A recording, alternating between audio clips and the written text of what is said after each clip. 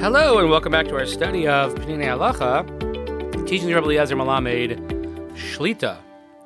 I hope everyone had an enjoyable Shabbos and a good, relaxing weekend. We continue another week of study learning the laws of Tzedakah, and the next chapter is Le'ezeh Mataros Efshar L'Seises Maser HaKasafim. Where can we direct our Meiser money? Certain questions regarding that. And again, this is very, very practical, and I'm sure things that you have come across or thought about over the years. So let's begin. She'ela. Can I use Meiser money? We'll use that term regularly, Meiser money. So I know that I have money that I have to give to Meiser. Can I use that money to build a shul? The answer is, some say that Meiser money is to be designated only for people who are poor. And even better, people who are poor and are studying Torah. But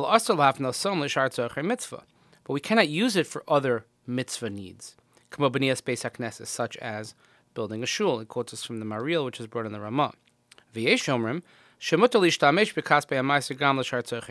some say no, that you can use Meiser money for other mitzvah purposes, for building a shul or perhaps buying things that the shul needs, such as ritual books, Sfarim. So practically speaking, Rav Melamed says,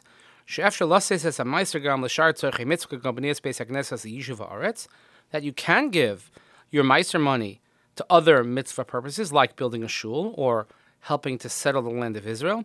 However, we should try to prioritize and first give to people who are poor and people who are studying Torah.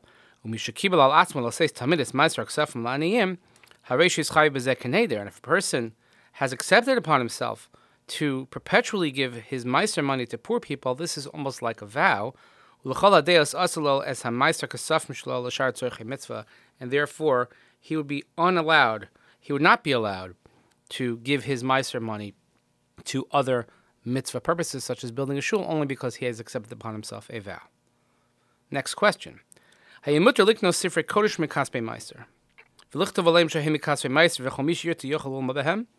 person use Meiser money to buy Sfarim, even if you write inside of them that these Sfarim were purchased with Meiser money and anybody who wants can learn from them? Teshuva Amnam Be'avar, Kasvu Kama Poskim Shebishas HaTzorach Efshar Liknos Mikaspe Meiser Ksafim Sifrei Kodesh. In the past, many poskim wrote that in a time of need, a person can use Meiser money to buy Sfarim, and you could write that they were bought with Meiser money, so that it's open and free for all, open source, that it doesn't belong to anyone specifically because it was purchased with Meiser money, so anyone can use them. But this is, however, speaking at a time when the price of books, the price of printing was very, very high, that people had minimal salaries, and somebody who bought a sefer and was ready to lend it to others, this is considered a great chesed. And this helped so many people learn because they didn't have Sfarim accessible. He says, but nowadays, even though we still have people who are lenient, but nonetheless, practically speaking, Sfarim are much cheaper. And this is not a great need for the public. You shouldn't buy personal Sfarim, even if you write inside that they were bought with Meiser money, but you shouldn't buy it with Meiser money.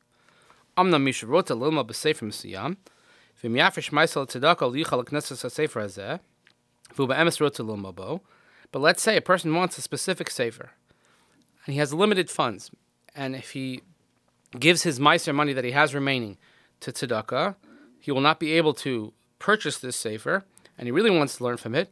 This is in a category of being an ani, being a poor person, and he will be exempt from Meiser in that case. And if he wants to be even more careful, what he should do is he should write that the sefer was purchased with Meiser money.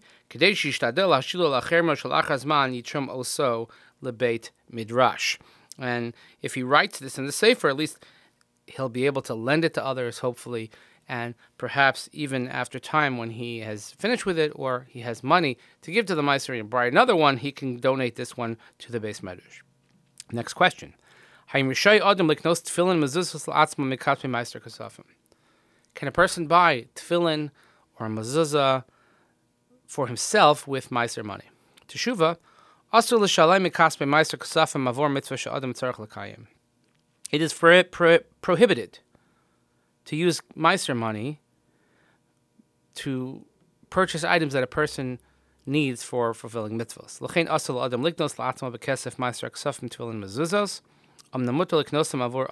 So therefore you cannot buy for yourself a mezuzah or tefillin, but you certainly could use Meiser money to buy it for someone else who's in need, someone who cannot afford it for themselves. The next question. So we know that on Purim we have a mitzvah of matanos levionim, of giving gifts to poor people, more than one poor person. So can you use Meiser money for that mitzvah? The answer is Kivin shezuchova asur litnei Meiser ksafim. Since this is an obligation, this is not the regular mitzvah of tzedakah, it's a special Purim obligation, so therefore you shouldn't use Meiser money.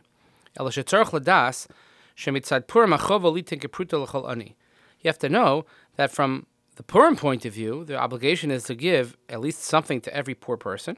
Some say enough that you should be able to buy at least food like bread. So the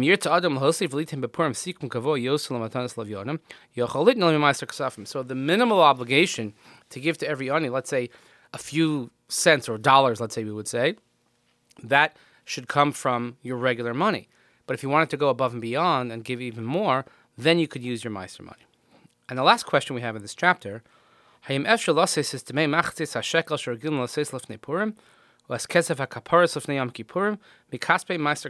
we use money, let's say, for giving a half shekel before Purim, that goes to tzedakah, or money that we use for shlugging kaparos that we do on Erev Yom Kippur. Can I use Meiser money for that money?